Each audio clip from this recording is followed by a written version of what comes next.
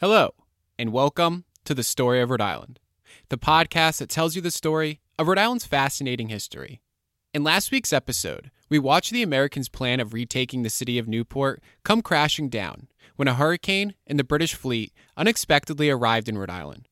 And now, after losing support of the French, the American army on Aquidneck Island must find a way to safely retreat back to the Rhode Island mainland while the enemy attempts to run them down. As we jump into episode 7, it's late August of 1778, and General John Sullivan, a man anxious to repair his tattered reputation, can be seen standing atop a 200-foot-high hill known as Butts Hill. The hill is located within the town of Portsmouth on the northern end of Aquidneck Island. Surrounding that hill is a well-constructed fort that was built by the British Army back in September of 1777, but one that will now act as the central command post for General John Sullivan and his other commanding officers. One of those officers, Major General Nathaniel Greene, is a man that we've come to know quite well throughout the Revolutionary War. However, the other, General John Glover, is new to us. Glover is a seasoned military officer from Massachusetts and a man who has been fighting in the Revolutionary War since it first began. And while each one of these men are from different states, there's one thing that they all have in common: a deep devotion to the cause they are fighting for. Something that can also be said for the 7,500 American soldiers within their ranks. And that's a good thing, because these men are going to need that devotion to accomplish the incredibly difficult task at hand. The American army must find a way to keep the enemy soldiers at bay so that they can lead an orderly retreat across the Sakonnet River and back onto the Rhode Island mainland. If they fail, then thousands of American soldiers will either be killed or taken prisoner. But if they succeed, then they will live to fight another day and be able to continue to defend their newly acquired independence. Now, it won't be easy, as some of these men have never seen a day of battle in their entire lives, and they're fighting an extremely well-trained army. Both sides know that over the next several hours, men will die and blood will be shed throughout Aquidneck Island. The story of the Americans fighting to defend their ground during the Battle of Rhode Island is what we'll cover in this week's episode of the Story of Rhode Island podcast.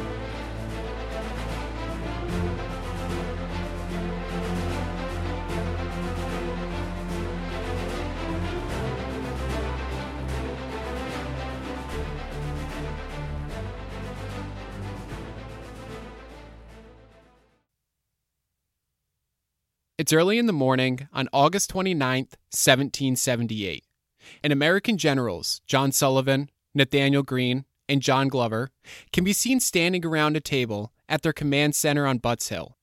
As a sleepless group of men rub their tired eyes, they study the map of Aquidneck Island sitting on the table in front of them. Located in the top right-hand corner of that map, about 2 miles east from where they stand, is Howland's Ferry. It's at this location where American troops will eventually be rowed across the Sakonnet River and back into Tiverton, allowing them to retreat north back into Providence. Guarding that escape route are 7,500 American soldiers stationed at various defensive positions throughout Portsmouth. Closest to the ferry are 2,500 militiamen from Massachusetts and Rhode Island, a group of inexperienced troops tasked with guarding the boats that will be used to escape. Then, there's the American officers in their command center on Butts Hill. This location is the American Army's last line of defense. If Butts Hill is overrun, then all hope is lost, and the Americans will have to make a mad dash across the Sakonnet River, an outcome that would inevitably lead to a large part of their army being taken prisoner. South of Butts Hill are the Americans' two main wings. Their right wing, positioned on the west side of the island, stretches about a half-mile southwest from Butts Hill to Durfee's Hill, or what we know today as Lehigh Hill. This wing is commanded by Major General Nathaniel Greene. To the east of that wing is the Americans' left wing, commanded by General John Glover. The left wing expands almost a mile and a half south past the right wing, first to Turkey Hill, which is located at the present-day intersection of 114 and Headley Street, and then to Quaker Hill, right about where Route 138 intersects with Middle Road today. But even closer to the enemy, about 2 miles south of the right and left wings, are two light infantry units that will act as the Americans' advance guard. One of the units, led by Colonel John Lawrence, is located on the west side of Aquidneck, while the other, led by Colonel Henry Livingston, is located on the east side of Aquidneck. It will be up to the brave soldiers in the advance guard to bear the initial brunt of the British and German forces. And so these are the various locations and regiments that the officers study while standing at their command center on Butts Hill. The men point at the different hills and roads on the map to make sure that they're prepared for whatever the enemy throws at them. But then, only about a half hour after the sun has risen above the horizon, the officers are informed that Colonel John Lauren's advance guard, stationed about 5 miles south from where they stand, has begun engaging with the Hessians. The men lift up their heads from the map, walk out of the tent, and direct their vision south. Each one of them know that the Battle of Rhode Island has begun. Retreating north from their initial position at the present-day intersection of Route 114 and Union Street are 100 American soldiers from the front of Lauren's advance guard. As they head up the western side of Aquidneck Island, a group of 150 Hessian Chaucers follows closely behind. After a brief engagement, the Americans have killed 1 German soldier while wounding a few others. They know that the men closing in on them are anxious for revenge. After retreating for a short while, the Americans decide that they must defend themselves. So with their hands sweating from the heat of combat, they turn and fire at the Chaucers. Unfortunately, their fire is ineffective, so they're once again forced to retreat. Before long, they manage to make it back to the rest of the soldiers in the advance guard, bringing their numbers up to 300 men. Leading these men is Colonel John Lawrence of South Carolina, a man in his mid-20s whose death-defying stunts earlier on in the war have left some wondering if he has some sort of death wish. Colonel Lawrence comes from an extremely wealthy Southern family, and like most young men, he often finds himself clashing with his parents' more conservative views. Unlike his parents, Lawrence deplores the act of slavery, and recently wrote to his father that he believes that slaves have been, quote, unjustly deprived of the rights of mankind, unquote. Needless to say, the ideals he's willing to die for during this fight on Aquidneck Island are far more radical than those of his southern countrymen. When the men retreating make it to Lauren's line, he can tell that they're afraid.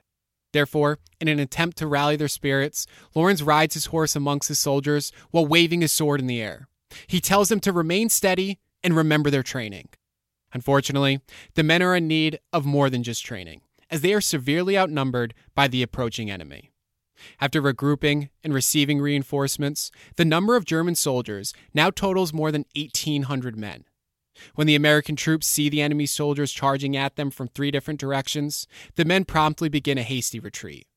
Lawrence, repeating the rash acts of bravery that he committed earlier on in the war, wildly begins waving his sword in the air, hoping it'll convince his men to stand and fight. But his attempts have no effect, and his men begin streaming past him as if they were a river flowing around a rock. Finally, showing some restraint, Lawrence kicks his horse and begins retreating alongside his men throughout the farms and fields on Aquidneck Island. As the German soldiers follow closely behind them, they pass by wounded American troops with blood scattered across their uniforms. During their pursuit, the Hessian soldiers come across a farm owned by a Quaker family that's remained neutral throughout the war. The Germans, believing that these locals might be housing American rebels, burst into the house while pointing their guns directly at the family. While holding their hands up in front of their faces, the Quakers begin to beg for mercy. Then, a loud cry is heard coming from a nearby farm as the wife and kids of another Quaker family witnesses their innocent father be murdered by German soldiers. Amidst this chaos, a group of American troops burst into the house and take the German soldiers by surprise. Seeing that they are outnumbered, the German troops put down their weapons and are forced to surrender. Before the American soldiers leave the house, the families walk over to thank the men who have potentially saved their lives. But when they approach the young men standing in front of them, men who hardly seem to be in their early 20s, the family finds themselves taken back by the look in their eyes. It's not only intense, but somewhat blank as well. It's as if the men have removed all emotion from their body so that they can simply focus on the task at hand, holding the line and making sure their fellow patriots get off of Aquidneck Island alive. So without a word being said, the Quaker family steps away from the soldiers and allows them to get on with their mission. As the fighting continues to rage, Lawrence's advance guard makes a couple of more short-lived defenses against the German troops, but they are continuously forced to retreat all the way back to Turkey Hill. When they arrive on the hill, their numbers are increased by additional Continental regiments who have been sent in as reinforcements. The men bravely battle the German enemy, but are once again overpowered and forced to retreat back to the main lines to the west of Butts Hill. With the enemy now just having taken Turkey Hill, they're inching their way closer to the Americans' main line. While these Americans prepare to dig in their heels and attempt to hold their ground, we head over to the other side of the island to see how things are going on Quaker Hill. While there, we'll witness some of the most intense fighting of the day and meet some more of the brave men who risked their lives during this historic battle. Standing on the eastern side of Aquidneck Island is Quaker Hill. The hill is immensely important to the Americans as it is only about 2 miles south of Butts Hill, the Americans' last line of defense, protecting their escape route at Howland's Ferry. Defending Quaker Hill is a handful of American regiments consisting of Colonel Wiggleworth's regiment, 2 regiments of advance guards who, just like we saw with General Lauren's advance guard, have retreated from their initial position, and a militia unit known as Sullivan's Life Guards. This final regiment is led by Lieutenant Aaron Mann of Providence and is made up entirely of Rhode Island men. One of these brave individuals is Obadiah Brown, a 36-year-old man from Providence with 2 daughters waiting for him at home. While he stands beside his fellow countrymen, he feels his heart relentlessly pounding as he watches the British enemy moving towards him. With sweat dripping off of his eyebrows, Brown takes a moment to calm himself by thinking of his daughters, Martha and Nancy. He reminds himself that once this is all over, he'll once again be reunited with them. But before that can happen, there's a battle that still needs to be won. Brown begins loading his weapon by lifting a paper cartridge out of his cartridge box and biting off its top. After spitting the top out of his mouth, he starts pouring some of the gunpowder down the priming pan. As he does, his trembling hand causes him to accidentally pour some of the powder onto the grass. Then, he pours the rest of the gunpowder and the musket ball down the gun barrel, rams it home, and then holds the musket vertically against his chest. While recalling the training that's been drilled into his memory, Brown stands there patiently until given the order to engage the enemy, or at least as patient as one can be during the heat of battle. While standing there, he hears Lieutenant Mann shout out, "Steady, men, wait for my order." To Brown, each second that passes feels like an eternity. He wants nothing more than to fire his weapon at the troops heading his way. Finally, at around 9 a.m., Mann shouts out the first order, "Make ready." Brown holds his musket out in front of him and cocks the trigger. Then, Mann yells, "Present." Brown proceeds to point his weapon towards the British soldiers, who are now within just 50 yards of him. Brown takes a long, deep breath, and then, just as he begins to exhale, he hears Mann yell, "Fire!" Brown pulls his trigger, and instantaneously, a loud bang comes from the gun, while a cloud of smoke rises up in front of his face. By the time it clears, a group of British troops are seen screaming on the ground. Then, shortly after Brown finishes reloading his weapon, Mann shouts out the same set of orders, and the men fire their weapons yet again. By the time a third volley is fired, hardly a minute has passed, and even more of the enemy soldiers are seen lying on the ground. With the British now in full retreat, Brown begins rushing towards the enemy, alongside his fellow militiamen. Eventually, some of the men take control of a British cannon and begin turning it towards the enemy. But just as the men finish turning the cannon, Brown notices that the once retreating British soldiers have since been reinforced by other regiments.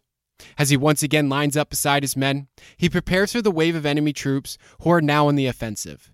And before long, a loud bang is heard yet again, but this time, the bullets are heading his way. Not even a second later, Brown feels something smack up against his body and a searing pain burning into his side. Finding himself in a state of shock, Brown stumbles backwards and drops his weapon. After hitting the ground, he realizes that he's been shot and begins clutching his wound.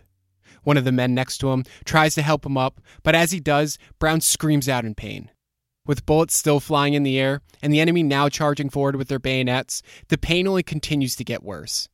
As the seconds pass, Brown finds himself growing tired, and meanwhile, his heartbeat continues to slow. Then, with the enemy just a few yards away, Brown is lowered back onto the ground, and his brother-in-arms begins retreating with the rest of the men.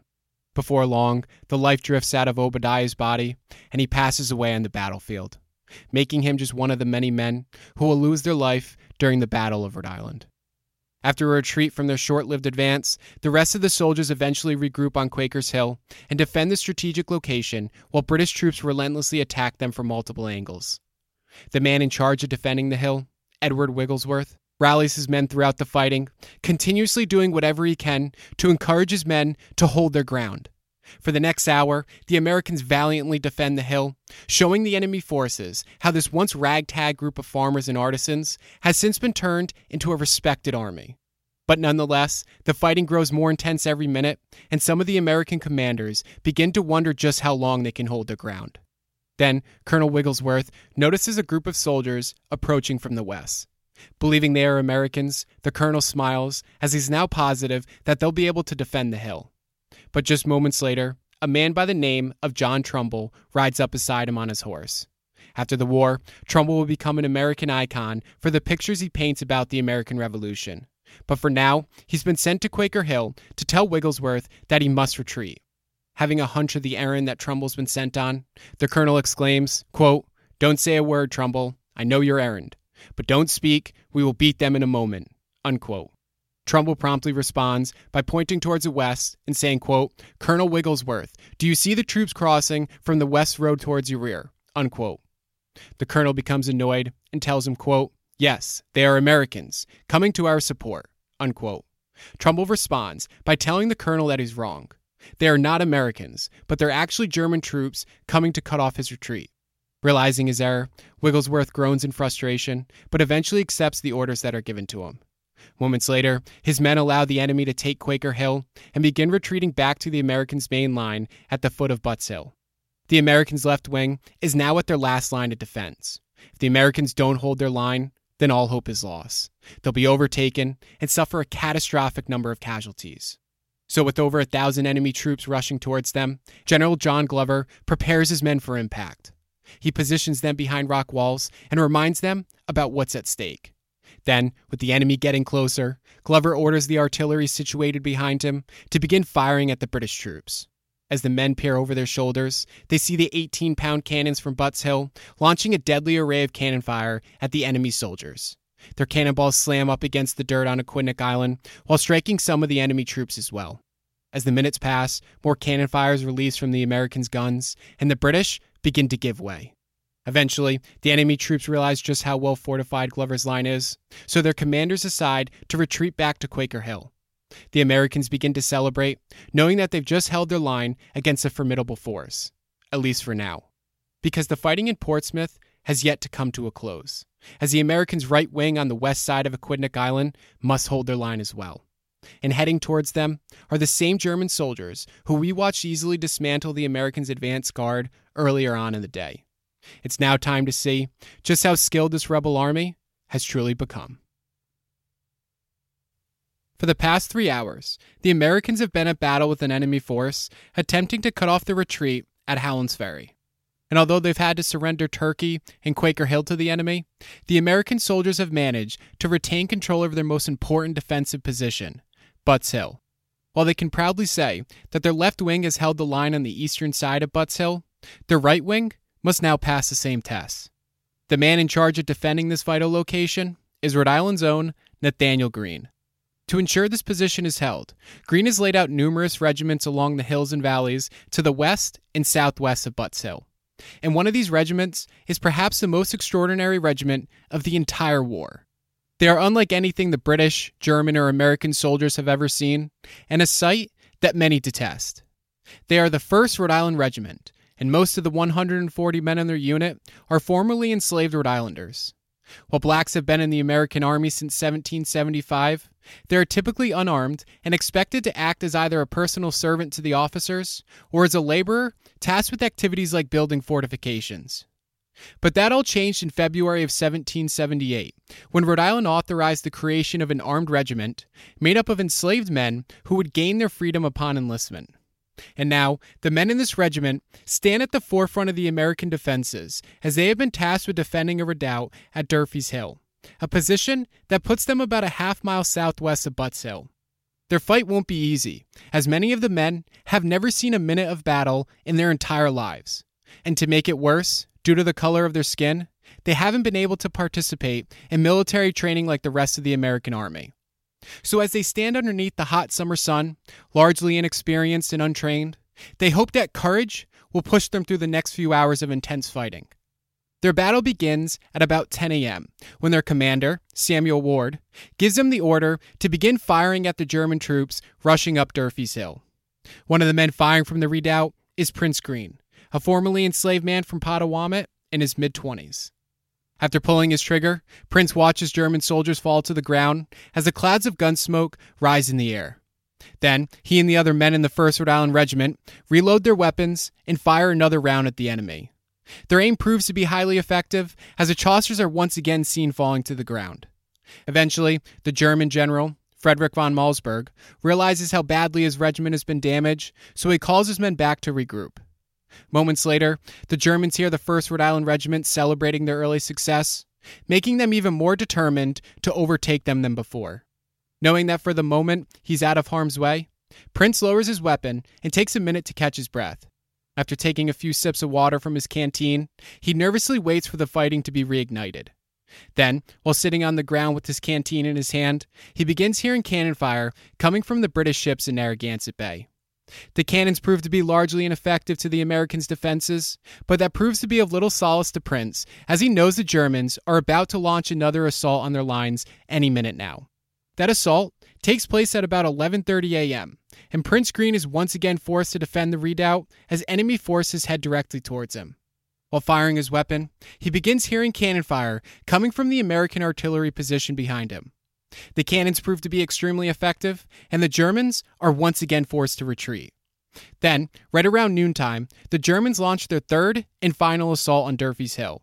It's at this moment when General Nathaniel Greene decides to send in 2 additional regiments into the fighting, an action that prompts the Germans to do the same as well. The Americans once again fight splendidly, but they are eventually overpowered by the enemy troops and forced to retreat.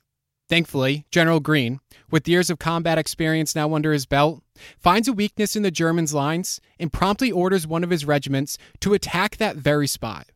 Soldiers begin flying across the battlefield, and the Germans slowly begin to fall back.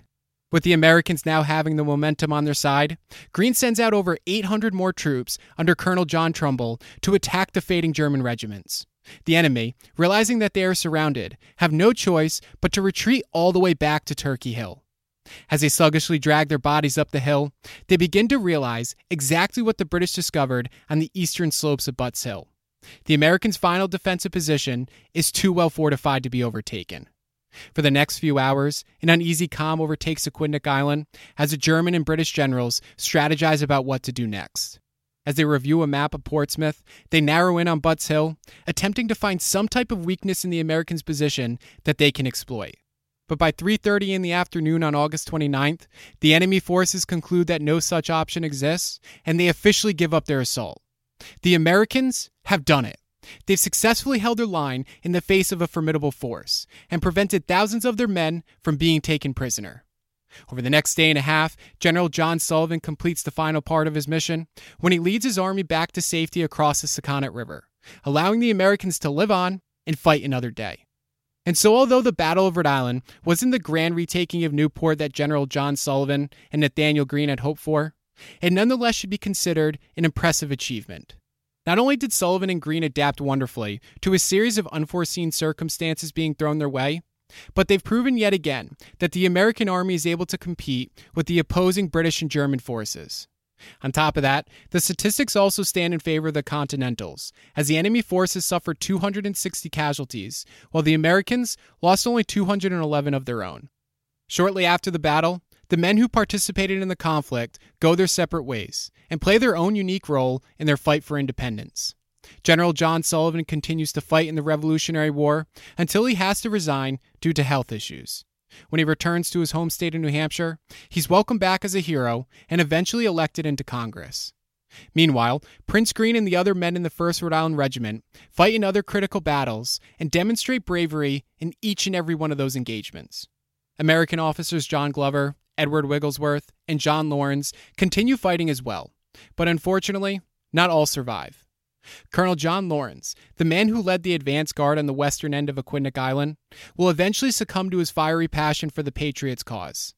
In a few years, Laurens will be shot dead while valiantly charging towards an enemy force, perhaps going out exactly as he had hoped for.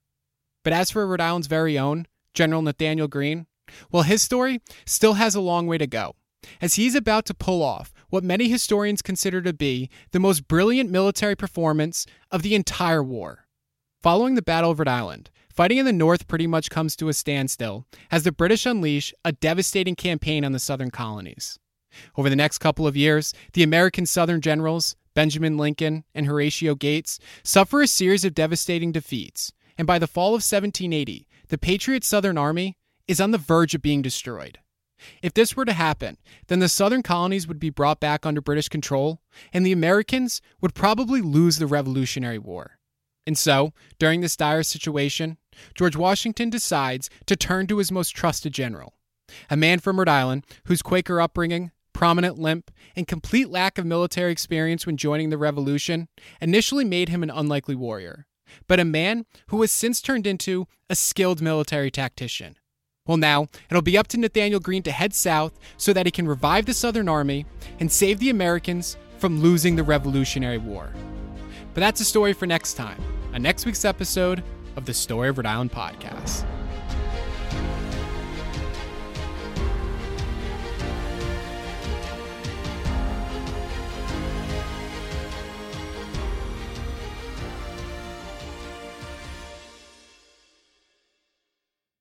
Thank you for listening to the Story of Rhode Island.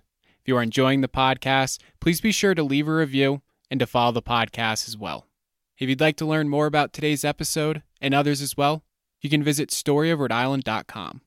You can also follow me on Instagram at Story of Rhode Island or on Facebook at the Story of Rhode Island podcast. Thank you again, and see you next time.